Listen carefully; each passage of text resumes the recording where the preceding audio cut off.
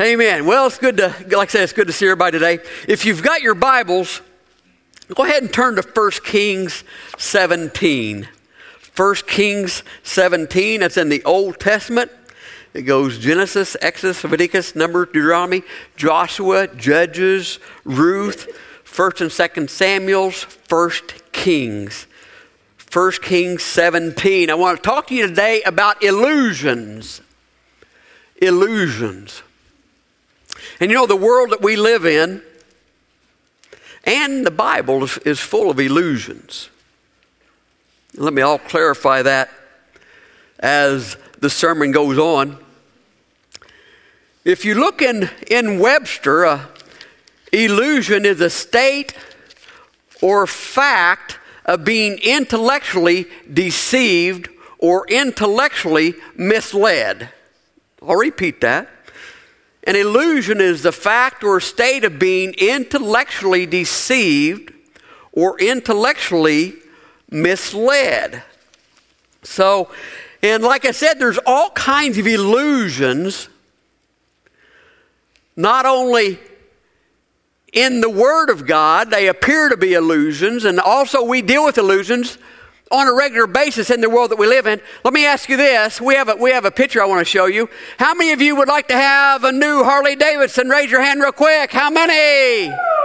All right, let's see that first picture. Here's your new Harley. There's your new Harley. How many want to pull your hand back and you don't want it no more? Illusions. That's pretty clever, isn't it? If I had a car like that, I would paint it like that. That would be so cool. But we have all kinds of illusions around us. The world is full of illusions, and I'll talk more about those as we go on. But you know, the Word of God is full of illusions also. Things that appear one way, and they intellectually deceive us. We think that this is happening when the truth of the matter is something entirely different is going on. It's an illusion. How many of you seen, who was it, that guy, he's older now, but he made a plane disappear? Do you really think he made a jet plane disappear? No, for those of you that believe that, no. And for those of you, and one of them would be my late grandmother, wrestling is not real, okay? WWE is not, I guess it is real, maybe part of it, I don't know. But it's part illusion. It looks like they get hit so hard, but I don't know. I think it's an illusion. A good example of an illusion in the scriptures, if we looked at in the book of Exodus, where Moses was leading the children of Israel, he was leading them out of Egypt. He was leading them out of bondage. And as they was following him, they was coming to the Red Sea.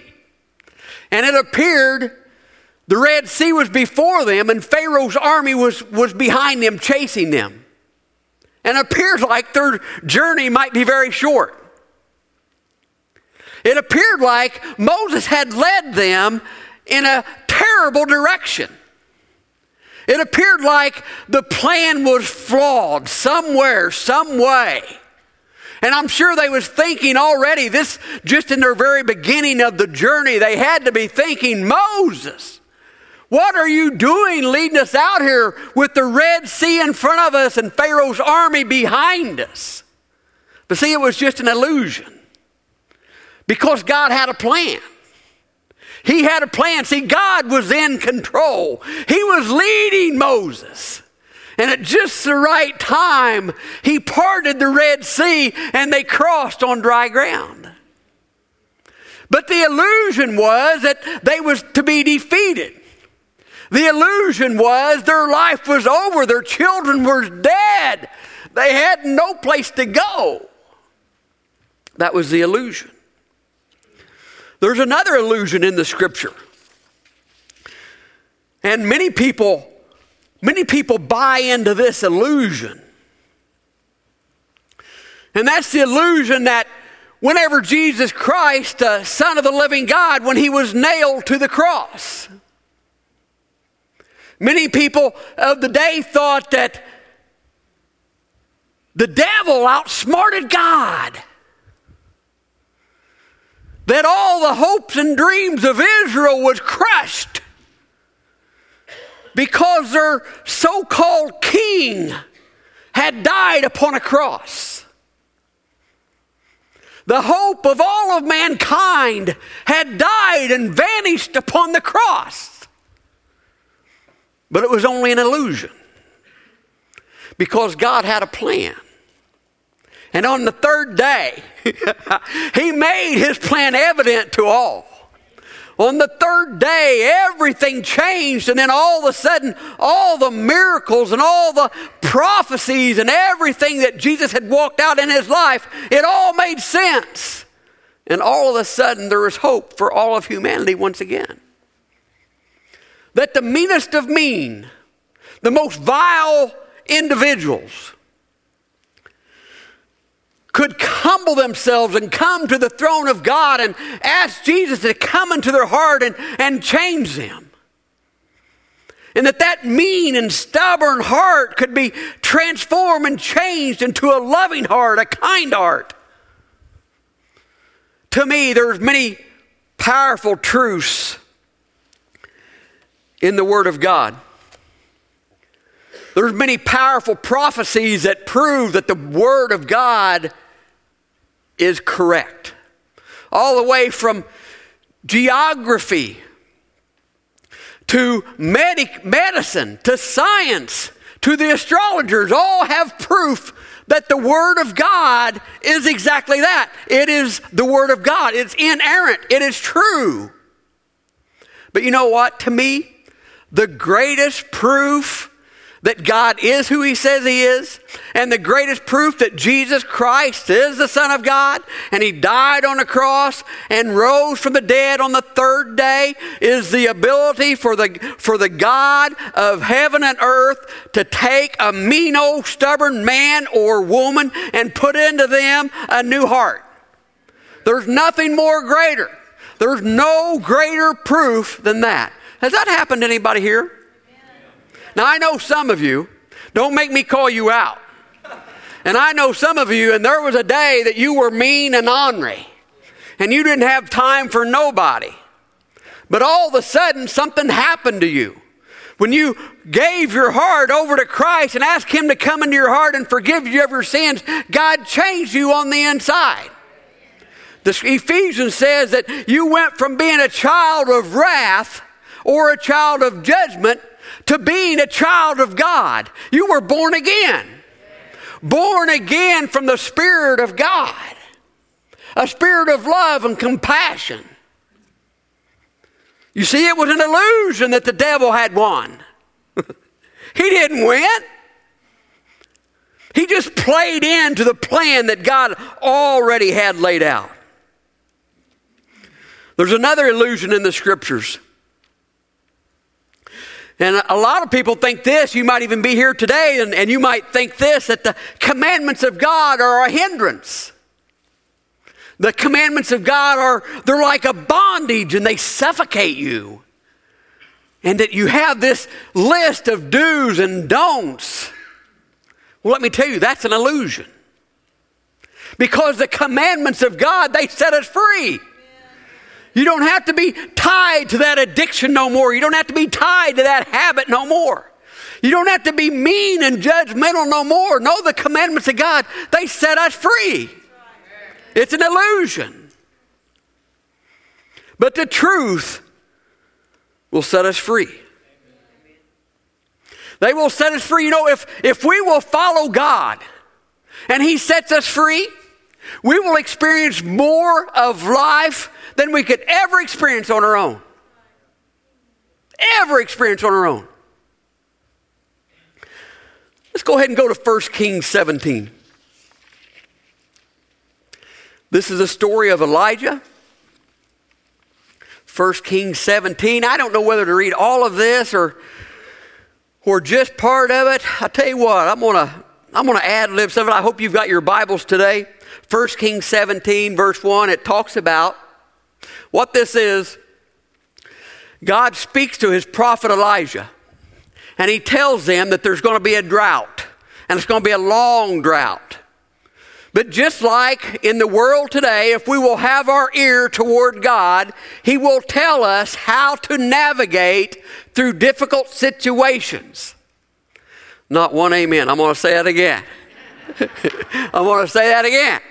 If we will have our ear to God and our focus on the Word of God, he will tell us and lead us how to navigate through difficult situations.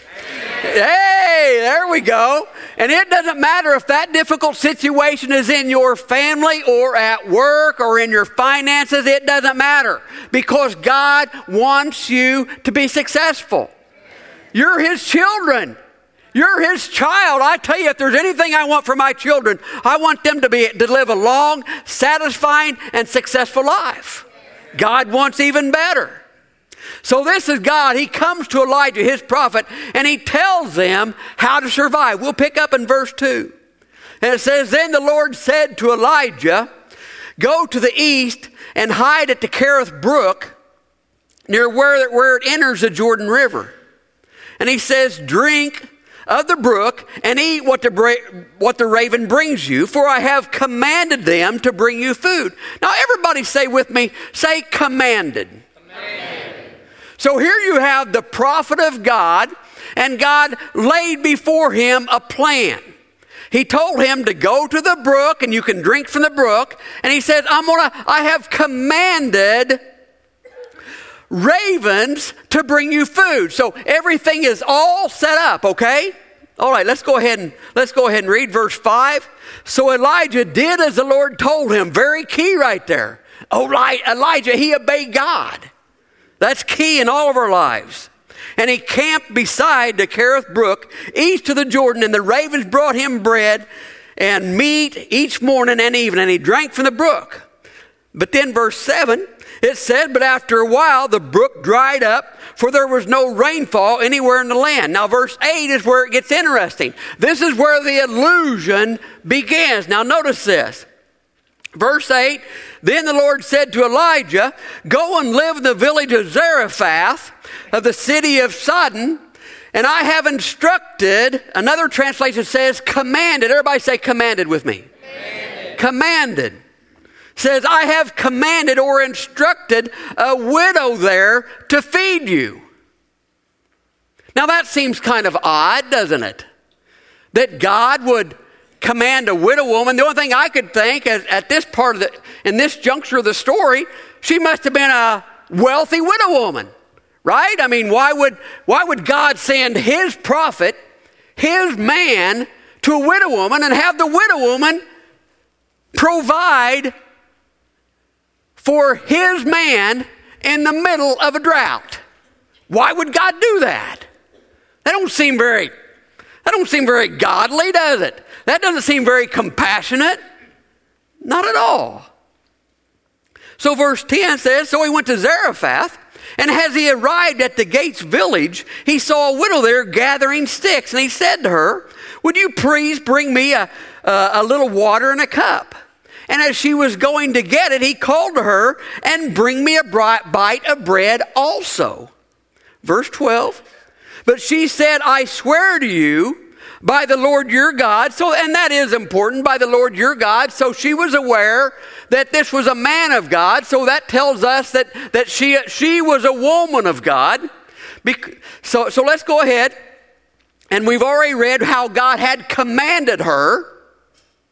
I'll repeat that. God had commanded her. God had given her specific instructions, right?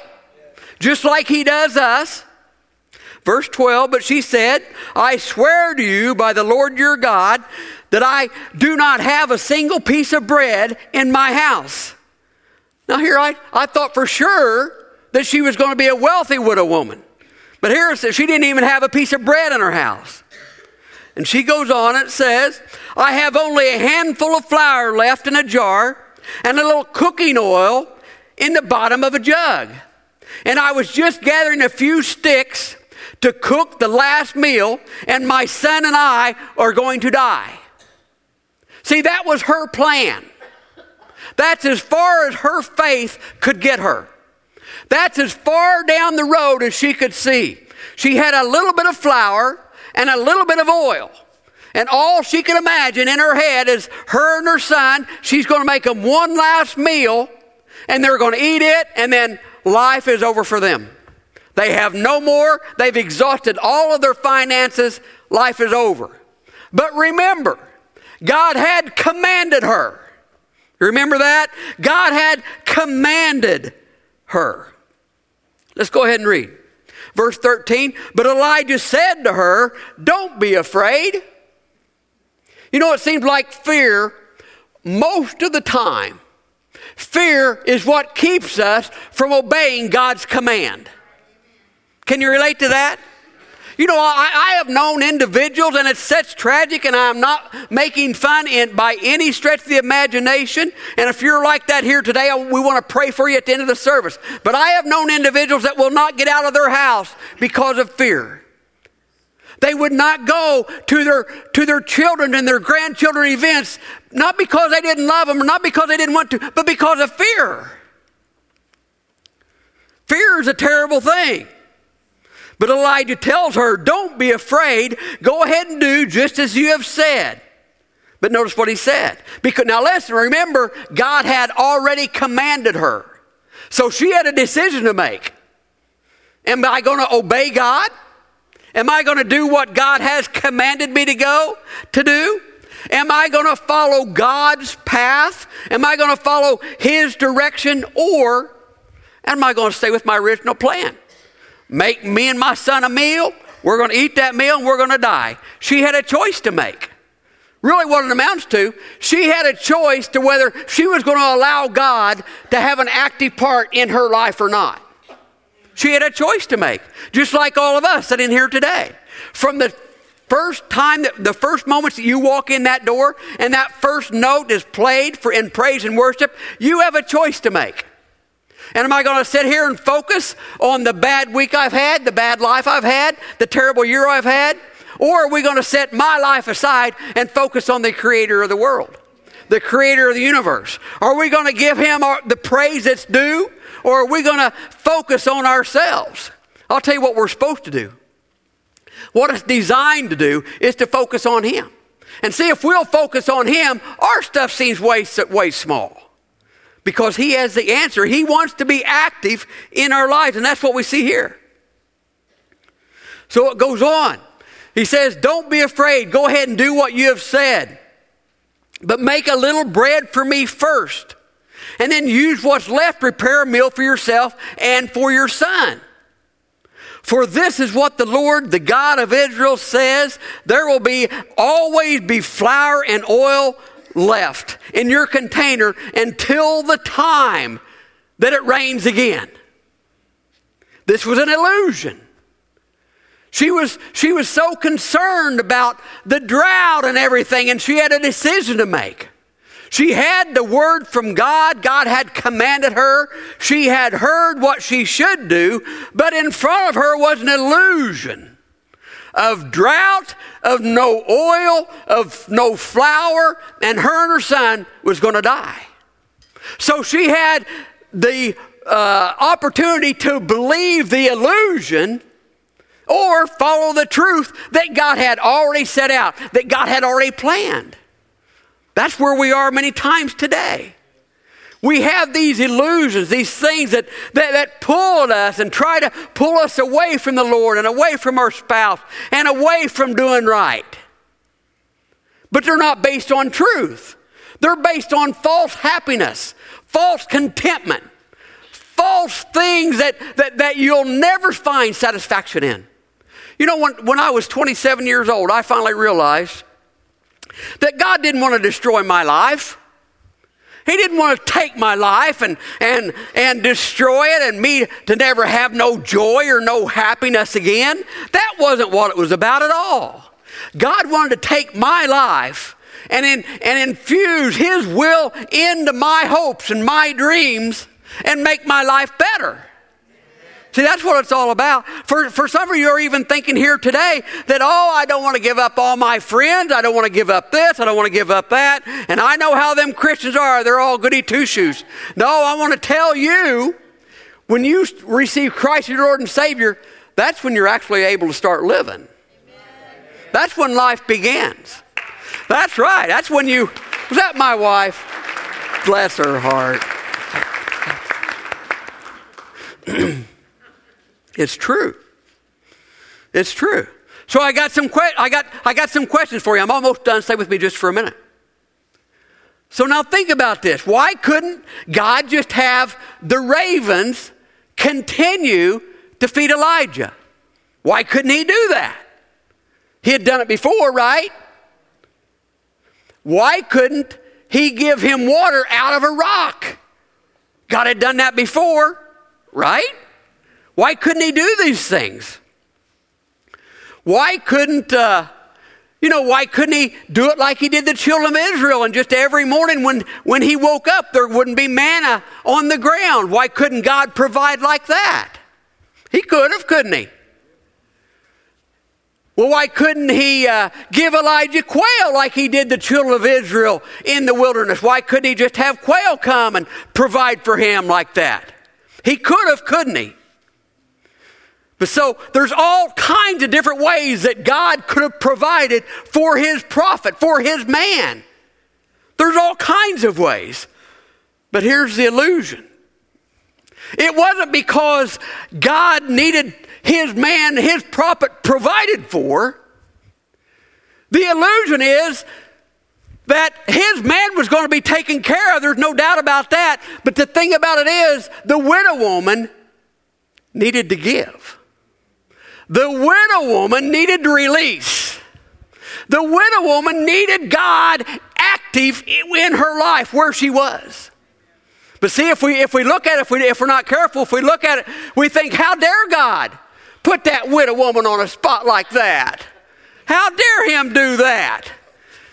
Here she's a widow woman, and she's dead broke, and God sends his man for her to feed him. Shame on him. No, God had a plan. And God's plan was for the widow woman to give what she had, her very last. But see, God, and that, a lot of us is in that situation even today. God knows if we will just let him have our very last of what we have, after we've made a complete mess of everything, if we'll just come and give our last little bit to him, he'll turn it around for us. He'll turn it around for us. He'll change things. You know, I tell you, probably most of you sitting here today, you didn't come to God when you was riding on top of the mountain. Most of you coming today, because I know a lot of you, most of you came to God when you was at the lowest of the lows. See, that's when we need help. You know, as long as the finances are good, as long as the health is good, see, we're good. We don't need God then. But when we get to a point where a low point in our life, we finally figure out that we don't have all the answers. And that's when we got to turn to God. Although the best way is to turn to God before you get to that point. Amen. Stand with me, please. Thank you, Lord. Thank you, Father.